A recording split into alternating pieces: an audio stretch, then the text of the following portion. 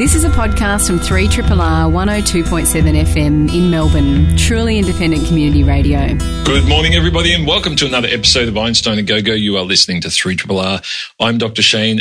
In the studio with me is Dr. Laura. Good morning. Morning. Hi, Dr. Shane. Are you swinging around on that chair? Am I going to have to strap you down? Putting hands under the chair. You got to start them off early. Dr. Crystal, you're back. Yay! It's nice to be back in the RRR studio. Where you been? Oh, just off gallivanting, doing this stuff. and that. Yeah. I had a small biological experiment to tend to. This is N equals 2 for you, I think. N equals 2, I know. Yeah, you've always got to have a replicate. Yeah, well, the second one's nothing like the first, let me tell you. Totally different. And Dr. Ray, how are you? I'm good, Dr. Shane, thanks. Yep, all well? Yes. In fact, we have the anniversary of our biological experiment today. Oh, really? What are you doing here? Can I just ask? Oh, it happens to be a Play Center laser tag Star Wars themed birthday party this afternoon. So was that your choice, Dr. Ray? No, his. You trained him well.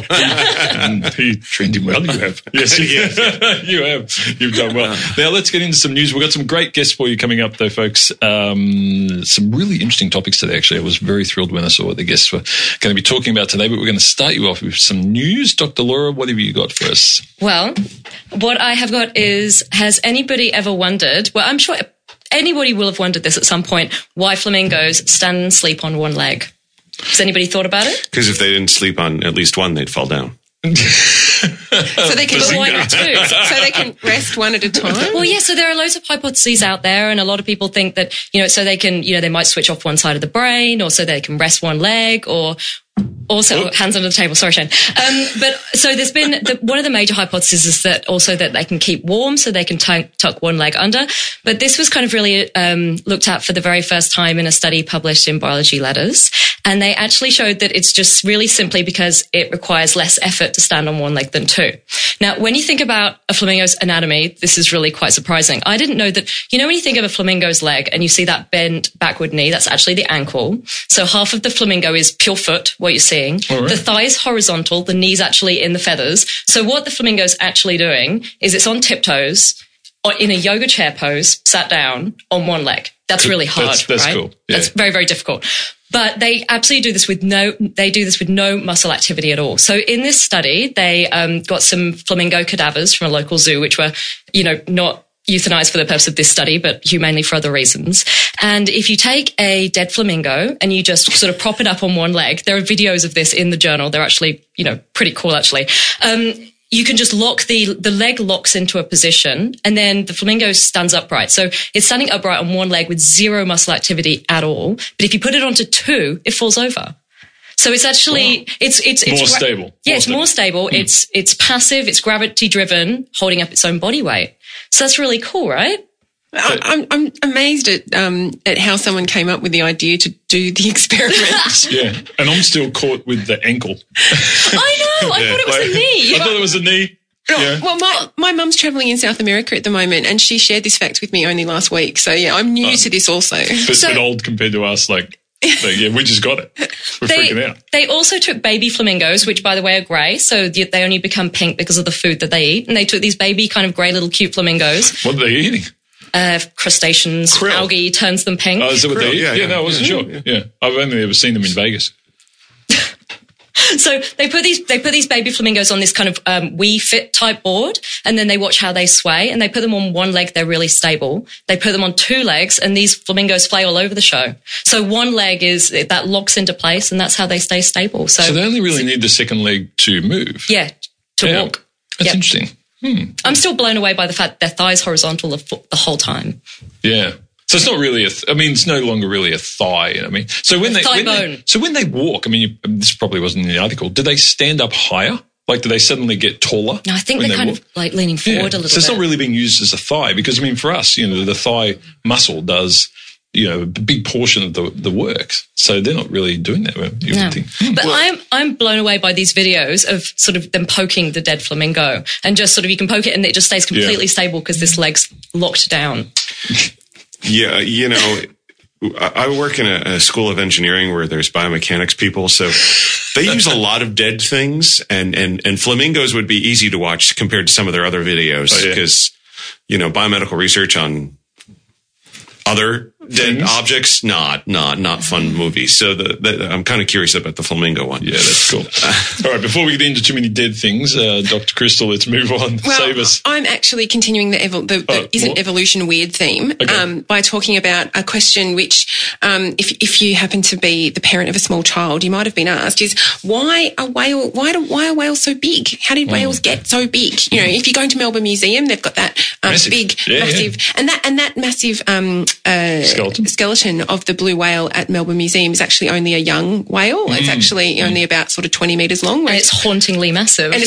But imagine if it's a third as big again. You know, blue whales get up to 30 metres because they're the biggest animals that have ever existed on Earth, bigger than the dinosaurs. You know, they are the last of the giant megafauna. If you think about when we used to have giant insects and giant kangaroos and giant wombats. I mean, we've got a giant whale in the ocean, but we kind of don't really think about it as the last of the megafauna. And I was really fascinated this week by some new research that's come out of the University of Chicago, which was actually a collaboration with the Natural History Museum at the Smithsonian. And I think it's a great example of how there are some fantastic collections in museums that are still giving us new knowledge today, because these scientists examined the collection of the fossilized whale bones and skulls to actually model the evolutionary path of whales. Because it turns out whales haven't been around very long, because if you think about it, whales are mammals and they actually sort of evolved when animals came out onto the land but then went back into the water. So whales in an evolutionary term have only been around for about 30 million years. So that's actually not particularly long. And most of that time, the whale species were really quite small. So whales only really grew up to about 10 metres until about 3 million years ago when, boom, all of a sudden they all went giant. So they've gone back and they've had a look at the whale skulls, the fossilized whale skulls of extinct species, but also of species today, and worked out that you can get a good correlation between the size of the skull and the jaw and the actual indication of the whole size of the whale.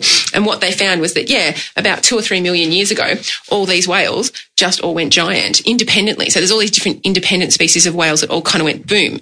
And the researchers sat back and thought, well, how did this happen independently? You know, that all these whale species suddenly became giant. What else was going on in the world at that time?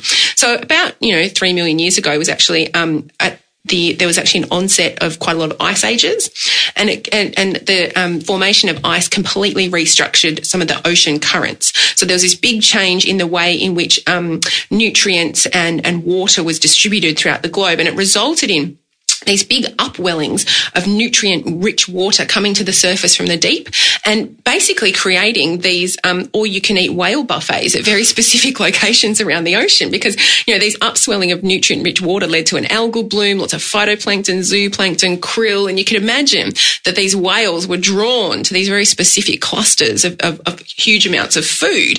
And so whales got big. And there was an advantage of being big was that you could then travel to the next all-you-could-eat buffet that was kind of on the other side of the ocean. And so it's kind of like a bit of a feed-forward mechanism that these whales suddenly became massive.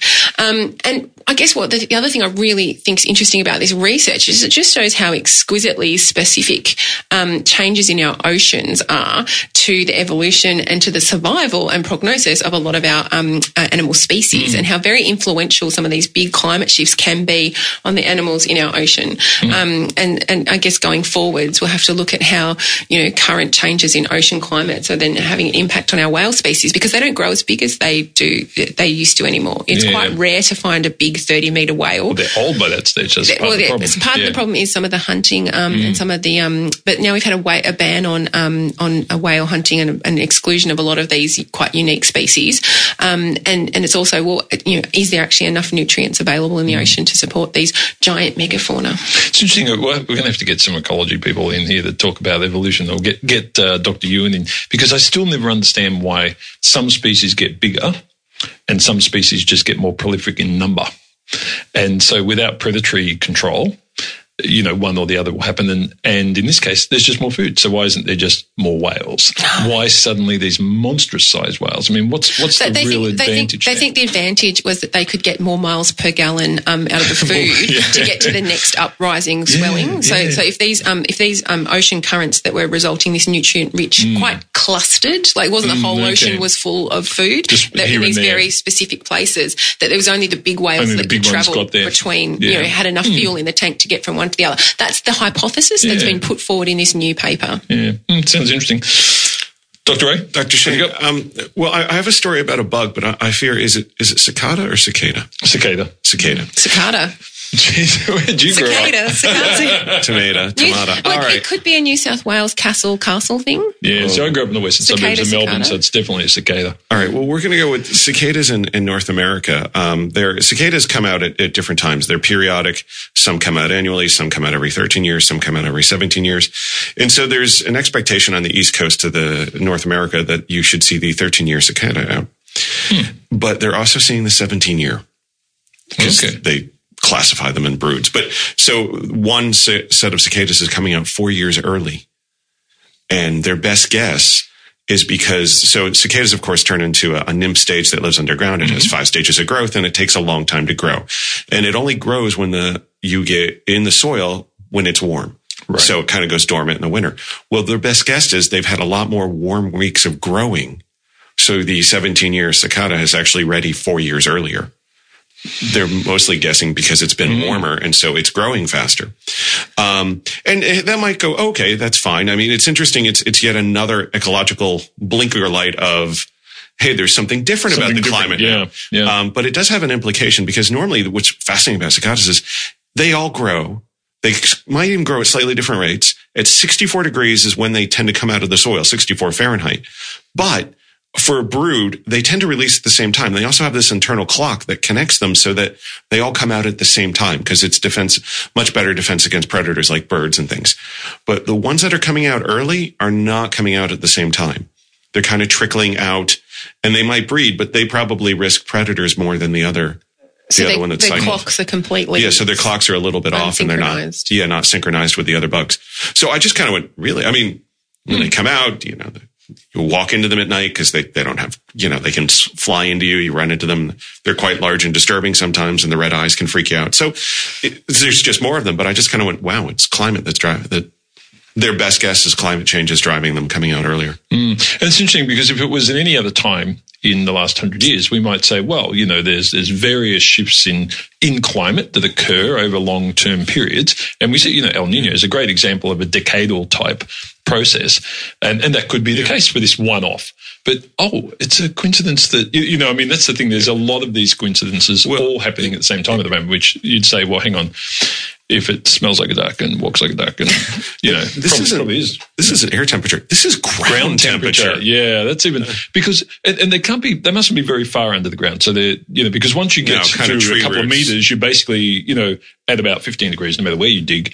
Whereas this is a few inches probably, or maybe up to half a meter. Yeah, they're very sensitive to sap flow for trees because they live around trees. So when the trees feel temperature changes in their behavior, that's actually kind of one of the things I think influences it. Interesting stuff. Well, it's all changing very rapidly, and sadly, I think we're going to do more and more of these sorts of stories over the coming years and in greater frequency. You're listening to a podcast from Community Radio 3RRR in Melbourne, Australia. On the phone now, we have Professor Peter Veth, who's from the University of Western Australia, the Centre for Rock Art Research. Peter, can you hear us? Yeah, that's really good. Thanks, Shane. Now, you're doing some amazing work. I saw the press release during the week, and it was just fascinating to see that you're looking at basically when our Indigenous Australians first arrived on the continent. So why don't you, first of all, give us a bit of an idea of what the previous thinking was. How were the numbers back then? It was sort of 47,000 years or something? Yeah, look, there's been a range of numbers around for a while, and obviously Indigenous worldviews have people here all the time, but the sort of chronologies that were coming out of the sites were sitting around 40, 50. And then there was a major revision because of the critiques around different dating techniques that pushed it back to sort of mid-40s. And particularly because all of the coastal areas, which would have been originally settled are underwater, just by where the sea level was at that time, we thought it made sense to try and target relics, if you like, windows. That's the Atlantis metaphor of the original coastline. So we started looking on the northwest shelf, big islands there. We worked on the Aru Islands, which are now part of, if you like, eastern Indonesia, but they're originally Australasian, Australian, and we've been working on those, I guess, for 25 years to try and get this evidence. Now tell us a bit about Barrow Island, because this is where you've been doing all the work most recently, and this is about 60 kilometres off the Pilbara coast. What's special about this particular island? Yeah, look, as I said, we were trying to target a big island on the old shelf. So they're called continental islands. Barrow's the second biggest island off WA. And the thing that makes it really useful is its limestone. It's an ancient limestone. And limestone is incredibly good for preserving, dietary remains, the shellfish and animals and objects that people ate and made and wore and used to produce all sorts of other things. So we actually targeted we targeted the whole of the island. We surveyed where we could, and we found an area of rock shelters and caves up in the northwest, which were good. They had material in them, even though the island was abandoned from 7,000 years ago when it did get isolated by rising sea levels. But we found the old material, and it did go back to over 50,000 years. In fact, we have luminescence dates going back to 53,000 years, but we use a conservative model and technique where we check all the different labs and techniques and end up with this range of 51 to about 46,000. Now, talk us through, when you say you go and you have a look at the island and so forth and you look for the particular samples there, I mean, talk us through how you do that. I mean, I don't imagine they're just lying around on the beaches. I mean, this is obviously something that's been isolated from the external environment for quite a protracted period. Yeah, exactly. Look, sometimes you do see things lying on the surface, but they're usually not that old, unless there's been erosion and you're getting older materials exposed. So on Barrow, there have been a few artefacts seen that were lying in the open, but nothing definite had been confirmed in the caves or rock shelters. So we surveyed a range of about 20 that looked quite potential, like they would be good for human occupation. And then we did some test pinning. So we do a small controlled excavation, and we went down about 20 centimetres and found nothing.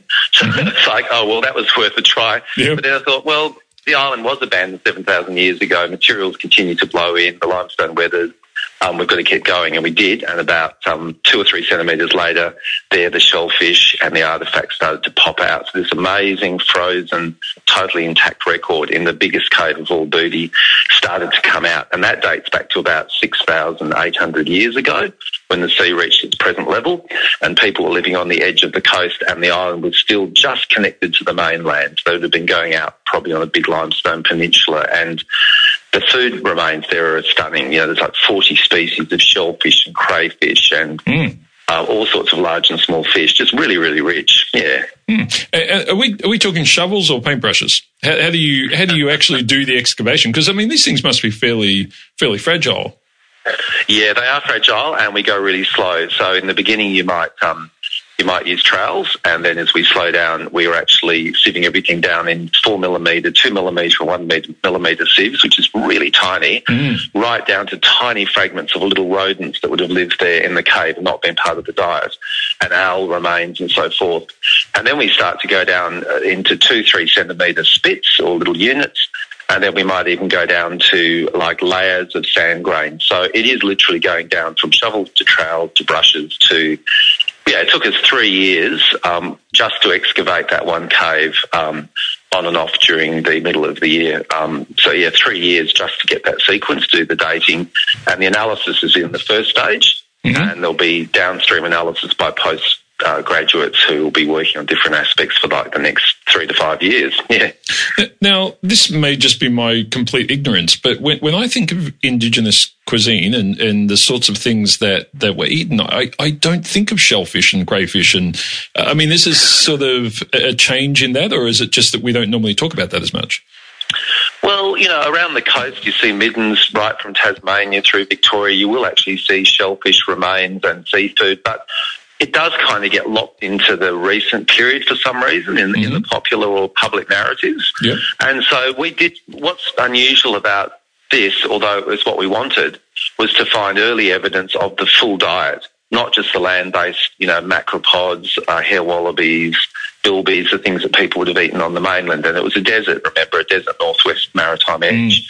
But here you're seeing people actually using coastal resources, and they're doing it at a time when sea levels were actually quite unstable. So they were going up and down a fair bit. They were possibly changing pace at a level that would have meant some marine communities would not have been able to keep pace with that sea level change.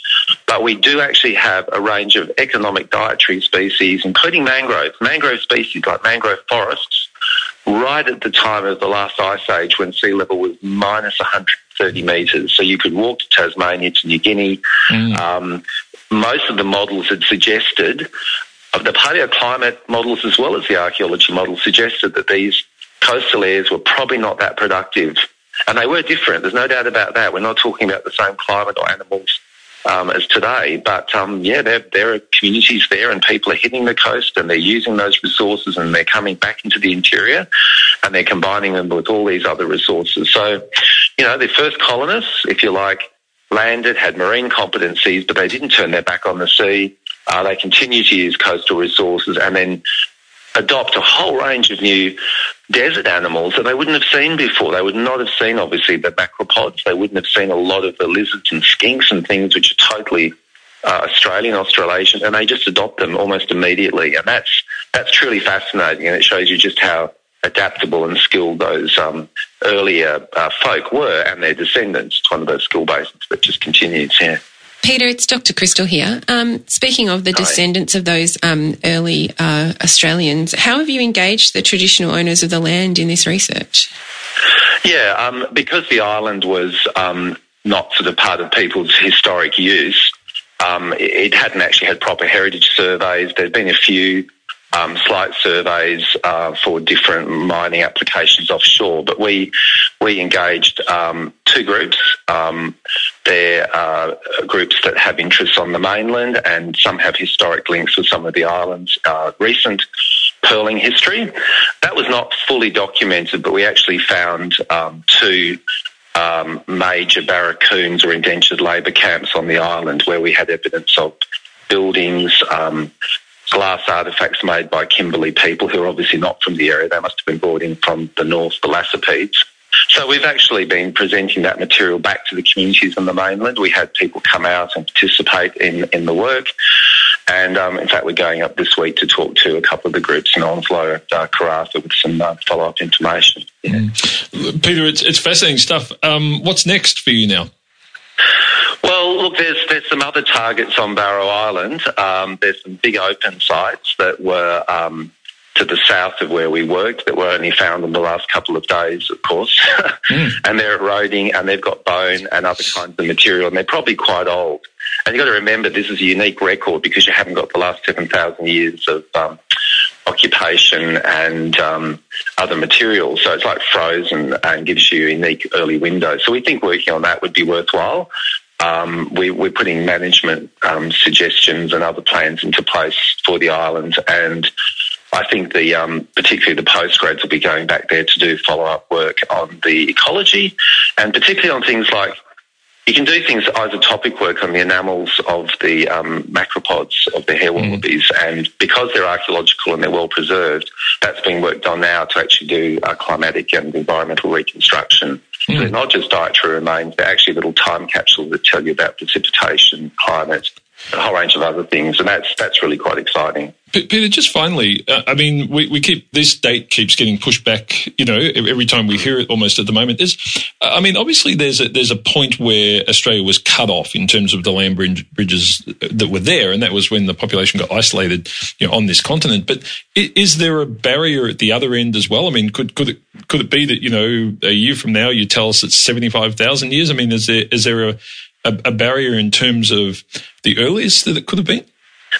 Yeah, look, I mean, those early dates are lacking for much of the land areas from Africa through to Australia. There's the work in the Sahara by Mike Petraglia and teams from Oxford and Max Planck have been finding early modern human dates remains back in the 100,000s plus, but we don't have them for much of the intervening area. I think modern people are fully skilled and equipped and cognitively advanced, and so they can spread, diffuse, adapt, probably retract as well, which probably is what the pattern is for the early dispersions out of Africa. And I wouldn't be surprised, and I would predict that the dates will go back over 60,000 very soon, probably this year with forthcoming work by other teams, and then they should be They should be found in neighbouring areas of Ireland, Southeast Asia, but it requires the techniques that go beyond the radiocarbon barrier, like luminescence and other techniques, to be used more systematically, and that's what's going to happen. So it's a really,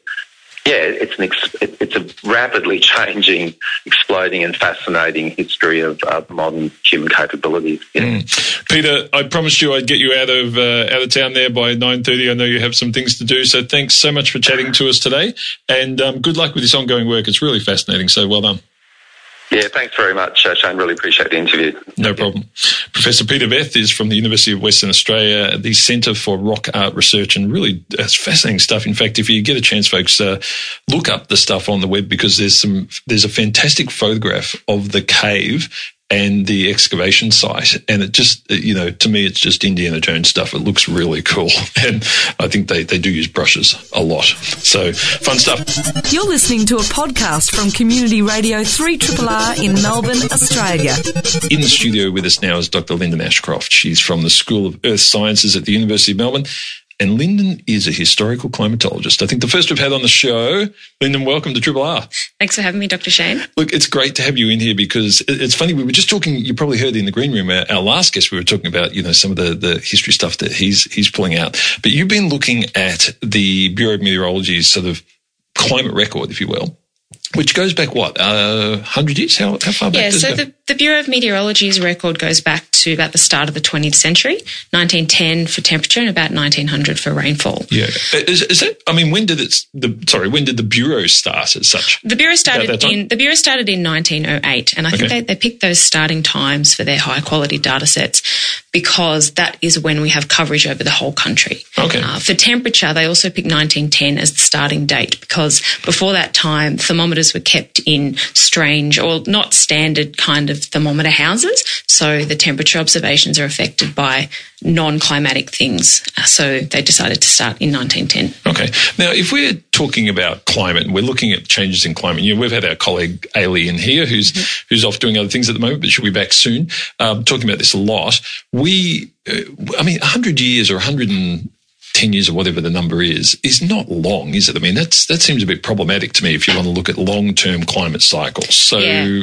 What's your opinion of that? Is that long enough or just too short? Well, I guess it depends on what you're looking at. If you're looking at human-induced climate change, 100 years or 110 years is sort of enough to see the increases in temperature, because the temperature increase really starts in about 1950, 1960. New research has suggested that the climate change impact can be seen further back in time, but in Australia, the trend really ramps up in about 1960.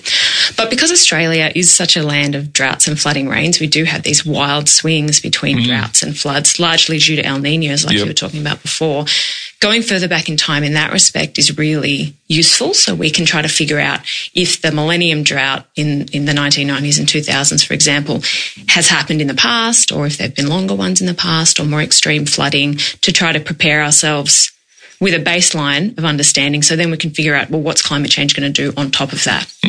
So what do we do in terms of, because I'm thinking tree rings, but something tells me this isn't going to cut it in terms of temperature or some of the numbers that are comparable to the Bureau's record. So what do we, can you use that sort of stuff, or is that just not good enough? No, absolutely you can, but the quality of those kind of tree ring, paleoclimate, natural records are dependent on how long of an instrumental record you have to compare them to. So the longer time you have to calibrate your tree rings or your ice cores, the better understanding you'll get going further back in time. So what my work was doing, I was working with some people who were paleoclimatologists, and I also worked with some historians, was trying to find historical numerical data to draw the Bureau's record further back in time. Okay, so this is my Uncle Bill down at, Queenscliff, went outside and feels like about 18.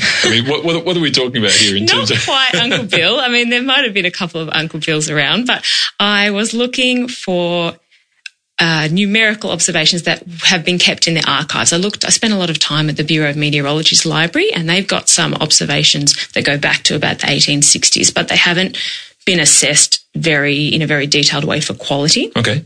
So I looked at those, and I also spent a lot of time at the library here in Melbourne. I went to the State Library of New South Wales, trying to find not quite Uncle Bill, but, Uncle Bill, who was really interested in science, Right, yep, or farmers who were really relied on the weather for their success or failure every year. So I tried to find instrumental weather observations that they had taken to put them together and see what they had to say. And how often, when you looked at these records, did it have details of how the records were actually recorded? Because I can imagine someone writing down the temperature for year on end if they were a farmer. But did they write down? I used a Johnson & Johnson thermometer. I don't know. What did they make back then? How do you determine that and determine the accuracy? Yeah, that's the thing that people don't often think about. Getting the data is one thing, but what you really need, what you're talking about, is metadata. So those are data about data. Yeah. And that is just as important, particularly when you go further back in time. But actually modern weather observations need this information as well. Where the thermometer was kept, how high the barometer was off the ground, how many trees were near the rain gauge, that kind of stuff. Right. So it was a two-step search, one to find the numbers, and then I had to do a lot of research to try to learn about the person who took the records, how they took them. And some of that information can be easy to find, and some of it is much harder to find. So on the thermometer aspect, how long have thermometers been a standard industrialized fabricated object? How much variability is there in a thermometer pre-1900? Yeah, there's a fair bit of variability. And even now, because we use sort of electrical thermometers now, there's studies being done to try to figure out the calibration differences. It's all very technical. The calibration differences between mercury thermometers and electric thermometers. But thermometers, the first fleet brought thermometers over in 1788, and there were thermometers that existed before that as well. The first one, I think, was in the 1600s. So I want to hear a story about some of the best data treasures that you found. Like who are these people, or when did you come across something and you went, wow, yep, you're a bankable, reliable source of data? Well, you want to hear a good story? Yeah. Okay, I can tell you a good story and probably tell you a bad story as well. Yeah, give us both. So a good story, I think, would be George Strickland Kingston. He lived in Adelaide.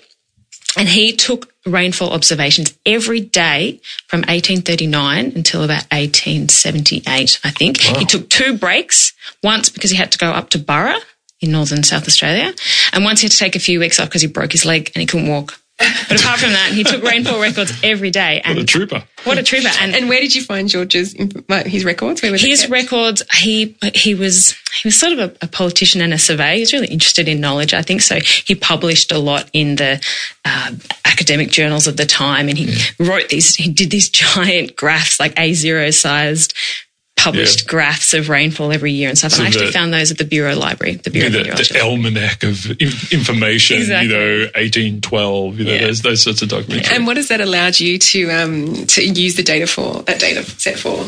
Well, now Adelaide has a continuous rainfall record from 1839 to the present. Wow. And Adelaide is very susceptible to El Nino and La Nina effects, and also changes in the Indian Ocean can have a big impact in Adelaide as well. So we can tease that out going 70 years further back in time than we could before. And you mentioned a really bad example? Well, the bad example actually comes from Melbourne, which is a bit of a shame. But what? I know. His name was John Pascoe Faulkner. Many of you might know him. He's one of the early settlers of Melbourne. He claims to be one of the founders of Melbourne. And he came in 1839. He set up a pub, I think, on the corner of where it's now Collins and King Street. And he had a thermometer. And when I found out about that, I thought, the first weather records in Melbourne. That's so exciting. He kept his thermometer in a cool room, which I'm pretty sure was the cellar of the pub. And he just took observations whenever he felt like it. And so when I was graphing up, I typed up all of his temperature records and I graphed them up, and they're pretty much useless. Yeah. So that was a bit of a disappointment. So one of the things that I find interesting here is that even if you had someone who had a thermometer that was basically calibrated poorly, so let's say it was always out by 10 degrees. Mm-hmm. I mean, you're looking for long-term trends in climatology. So does that matter so much? I mean, can you pull out a record from someone in Melbourne around that time? Mm. And so, okay, I've got this person took these records for 30 years, but they were always out by 10 degrees.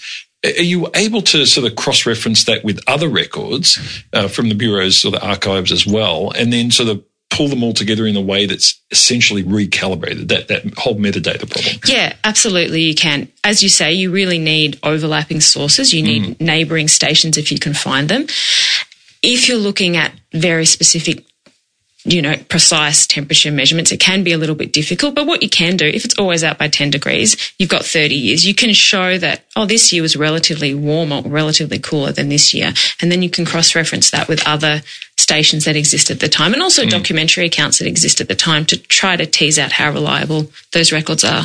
And it's funny, I'm just such a lover of history of instrumentation, because I think many of the people you're talking about actually have a lot more knowledge of the proper use of instrumentation than what our researchers and the public have today. And in fact, especially the digital "I'll just read it and believe it" syndrome is everywhere at the moment.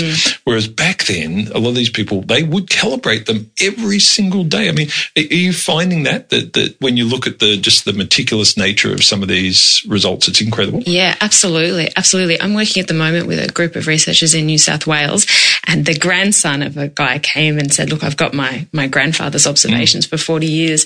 And he was in Armidale, so about 4 hours away from Sydney, but he would regularly write to the Sydney meteorologist and say, can you help me calibrate my instruments? And with all of his observations were also small calibration notes, because you have to think about not only the wood expanding and contracting with temperature, or if there's leakage of the mercury, or all of these tiny little things that you don't think about, but they can really add up over time. Yeah. So these are some of Australia's earliest citizen scientists. Absolutely. And do you think that we still have those people today?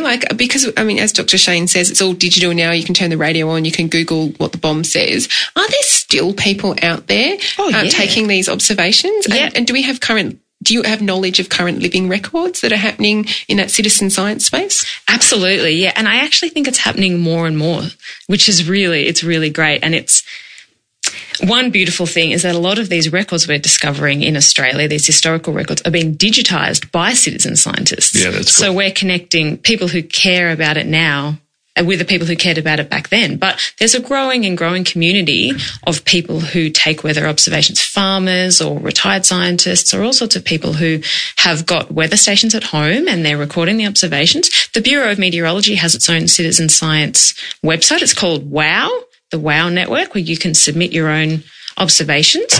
And so I think that community is growing more and more. And as, money gets tighter and observing the weather and climate isn't that sexy a thing financially, maybe we'll be relying on these citizen scientists more and more. Yeah, it's cool. I was actually thinking about sources as well, and I was wondering, were there any instances of industries that actually had kept records that you've been able to get access to, or have you contacted? I don't know if it would have been railroads or mining at the time, but where they might have cared about the weather and maybe kept their own records internally as a company. Do you see that at all? Yes, in some places. I know that the wine industry in Australia kept very long quality weather records, and the agricultural associations, the Agricultural Society down in Tasmania and New South Wales, I've used some records from them. I've also seen examples of people, for example, somebody has reconstructed the rainfall in Indonesia back to about the 1820s using data from, I think it was a road building industry. They counted, because they didn't work every time that it rained. So from that information, they could figure out the rainfall totals, the number of rain days every year back to the 1820s. And presumably they didn't sort of take a day off when it was just misty rain. No, you really had to mean it. Yeah, that's right. Now, Linda, before we let you go, you've got to tell us about this. What I'm just imagining is this massive vault with a huge door that the Bureau has of these old records. I mean, please tell me it's not some sort of fancy room down at, Docklands or something. I mean, what's this look like? You got that look on your face like it is, but I had this image of this amazing old library of records that they must have kept, because it's one of Australia's longest running organisations. Yeah, you're right.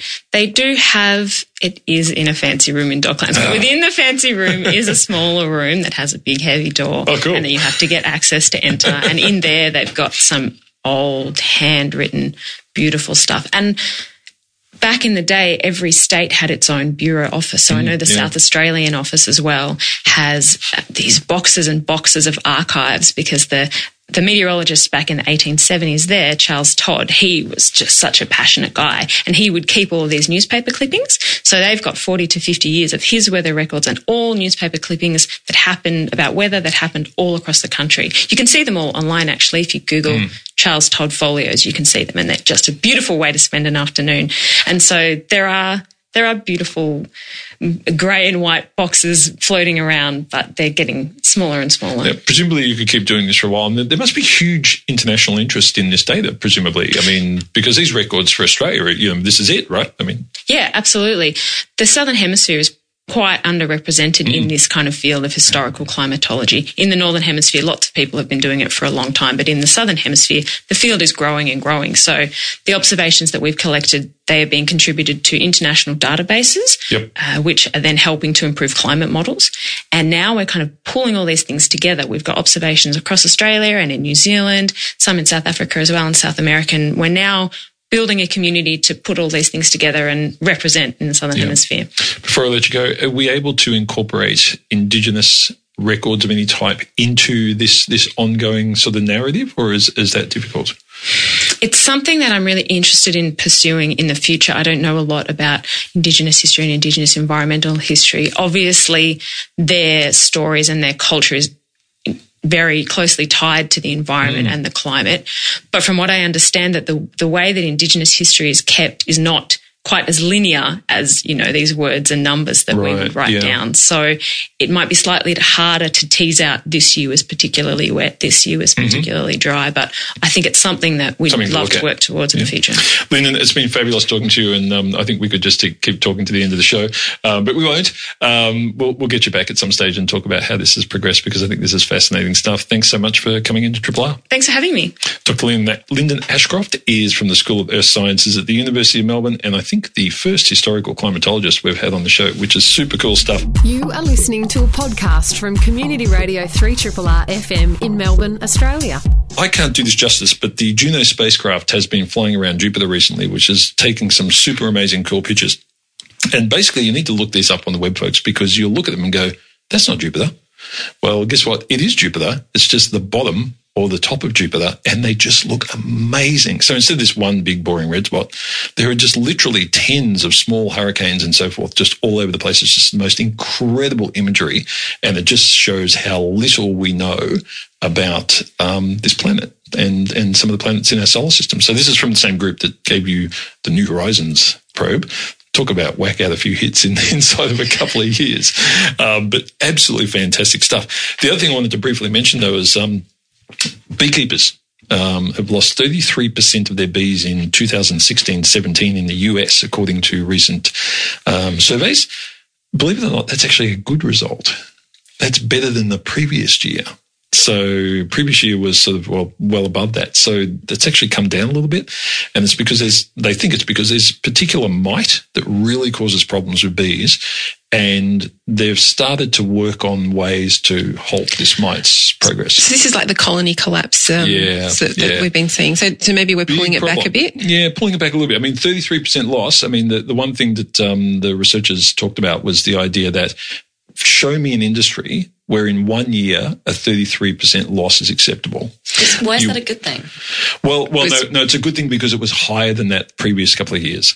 So 33% is actually better than it was previously. Still awful, but better. So they're making progress on the mite, but this is also neonicotinoids and some of those pesticides. It's a whole lot of things. And that's cause stress on the hives too. And so it may be that they may not be able to bring it much better than what it's currently sitting at, which is not sustainable at all. So there's still a big issue there. And there are certain, things like almonds and so forth. I mean, they just don't get pollinated by anything else. It's bees or nothing. So, there's a whole range of our food supply here that's at threat.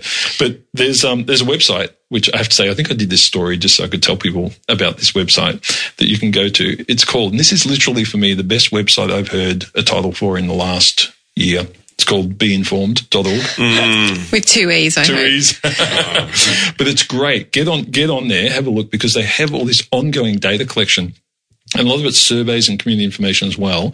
And it just drags all this data in and presents it beautifully on how the bee colonies across the US, it's a US site, are doing. And it's frightening stuff, but it's good to have a look at the data and see how it's progressing. But yeah, 33% is a better year than previous years. So, I guess it comes down to the question is, what is a sustainable level? Like, is 10% okay? Is 20% okay? Yeah. Is 33%, on the path to recovery? Or are we still a long way off? Yeah. And look, there's a lot of beekeepers took part in this. There's almost 5,000 beekeepers actually over 50 states in the US. So that was pretty big, and I think also some in Canada. But this is a big problem, and as you said, Dr. Ray, there's a lot of stuff causing it. So anyway, we're out of time. I'm going to hand over to the team from Eat It. So Dr. Crystal, thanks so much. Good to see you again. It's been very nice to be chatting science with you again. And you'll be back regularly as usual. Dr. Laura? Thanks, Shane. It's been fun. You didn't whack the microphone once. They're very proud of you. Good girl. You're learning. But I think you're there. You did. Dr. Ray? Thanks for Shane. It was fun. We'll see you again soon. You've been listening to Einstein A Go-Go on 3RRR. Thanks so much for tuning in. We'll chat to you again next week. Until then, remember, science is everywhere. This has been a podcast from 3RRR 102.7 FM in Melbourne. Truly independent community radio. Want to hear more? Check out our website at rrr.org.au.